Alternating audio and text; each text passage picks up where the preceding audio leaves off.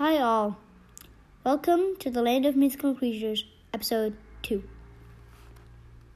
There was a final flash of blue light, and a second later, Jack, Jessica, and Whistler felt the chair land with a gentle bump. "Look at this place," Jack said. They had to come to rest on a lawn in the middle of a town square. All of them were tall, thin buildings made of gold, silver, and bronze. The metal shimmered in the sunlight. "Everything is so pretty," Jessica exclaimed, taking in the leafy trees laden with a glittering silver apple that stood in the middle of the square. "Look, the wishing chair has disguised itself again," Whistler said. Jack looked down and saw that the chair had changed into a long wooden bench, but it was still covered with paintings. Suddenly, the clip-clop of hooves echoed loudly across the square. "Is that Miranda?" Jessica asked, turning eagerly round. "No, it's a senator," Jack cried, his eyes wide with amazement at the half-man, half-horse. "He's not quite right for an art project," Whistler said with a smile as the senator trotted by. Jessica laughed. Jack spotted a strange-looking beast with the body of a lion and the heads and wings of an eagle looking at a shop window. "What kind of creature is that, Whistler?" "That's a griffin," Whistler explained. "They can fly higher and faster than any other mythical creature. Oh, and they are the best comedians." "Let's go and say hello to him," Jessica said. "I would love to hear one of his jokes," but Jack was frowning.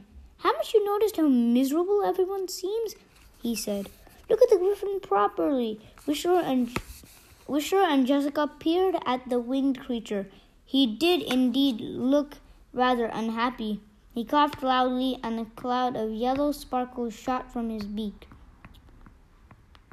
Jack and Jessica watched in amazement as the mist of sparkles turned into a fox that bounded away. "Is that normal?" asked Jack as the griffin continued to cough up more sparkles that turned into animals. Whistler shook his head, looking rather worried. "Do you mind if I sit down?" asked a quavery voice beside them. Jack and Jessica turned to see yet another magical creature. She had the body of a lion but the head of a human. "It's a sphinx," Jack thought, remembering the sphinx statues that he saw on holiday in Egypt. "Yes, do please sit down," Whistler replied politely. The elder sphinx carefully lowered herself onto the bench. "I'm so glad there's a seat here now," she said, rubbing her arms. "This strange illness makes me itch all over. I need to sit down and have a good scratch." The sphinx purred in satisfaction as she attacked a really itchy part on her shoulder. "Why is everyone here ill?" Jessica whispered to Whistler. "Can't Miranda heal them with her magic?" The pixie shrugged. "I don't know what's going on." He turned to the sphinx. "My dear lady, have you tried sitting in a bath full of cold copper coins? Isn't that the best cure for sphinx itches?" "Oh my," the sphinx said. "What a brilliant suggestion!" And she danced off before any of them could ask about the unicorn. Jack looked around the market square at the unhappy villagers. "Why isn't Miranda here, helping everyone?" "I know what we'll do," Whistler announced.